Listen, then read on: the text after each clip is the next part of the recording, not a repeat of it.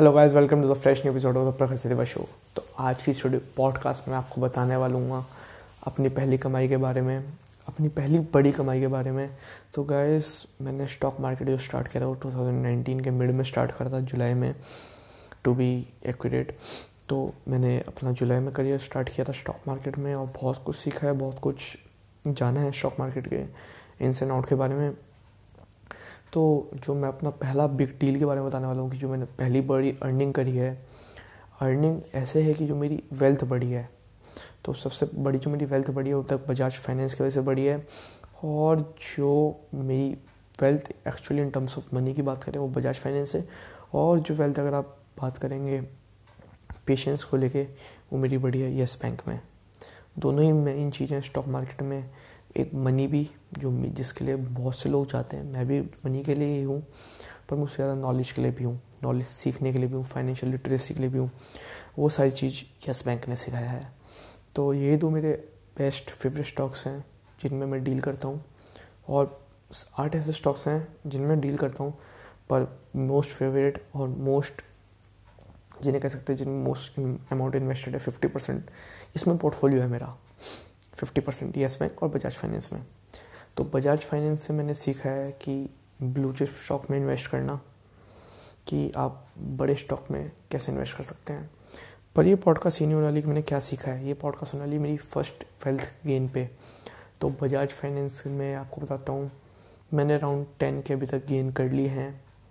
मैंने स्टॉक में 3195 पे एंटर किया था और आज स्टॉक 49 नहीं 5100 प्लस हो चुका है। तो जो कि हर एक शेयर पे 1900 या 2000 का एवरेज आता है और 5 शेयर्स हैं तो 10,000 यस बजाज फाइनेंस में कमा चुका हूँ। अभी के लिए मार्केट नीचे भी जा सकता है, ऊपर भी जा सकता है, तो कुछ डाउट नहीं है। और मैं इसमें लॉन्ग टर्म के लिए, बहुत लॉन्ग टर्म के लिए। भाई देखो, 5 शेयर ज़्यादा नहीं होते पता है, पर एक बिगिनर के लिए उतने पैसे लगाना बहुत होता है। मेरे लिए भी शायद तुम्हारे लिए ज़्यादा ना हो, पर मेरे लिए बहुत होता है वो। दूसरा येस बैंक के बारे में बात करते हैं, जिससे बहुत कुछ सीखा है। तो जो येस बैंक का है, येस बैंक मैंने बहुत टाइम, सबसे पहले येस बैंक, पीएनबी, ये 2 शेयर ही खरीदे थे मैंने, और टाटा मोटर्स 3 शेयर खरीदे थे शुरुआत में। येस बैंक और पीएनबी के 100 और टाटा मोटर्स के 40, क्योंकि वो महंगा था, 120 पे था। फिर येस बैंक और PNB they fail, very badly fail.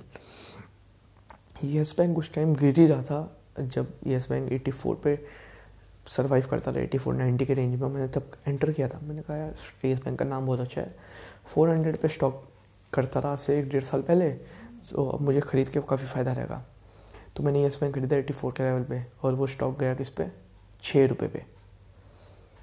Less than in a year it fell to 6 rupees. तो आप सोच सकते हो कि कितना तगड़ा नुकसान हुआ।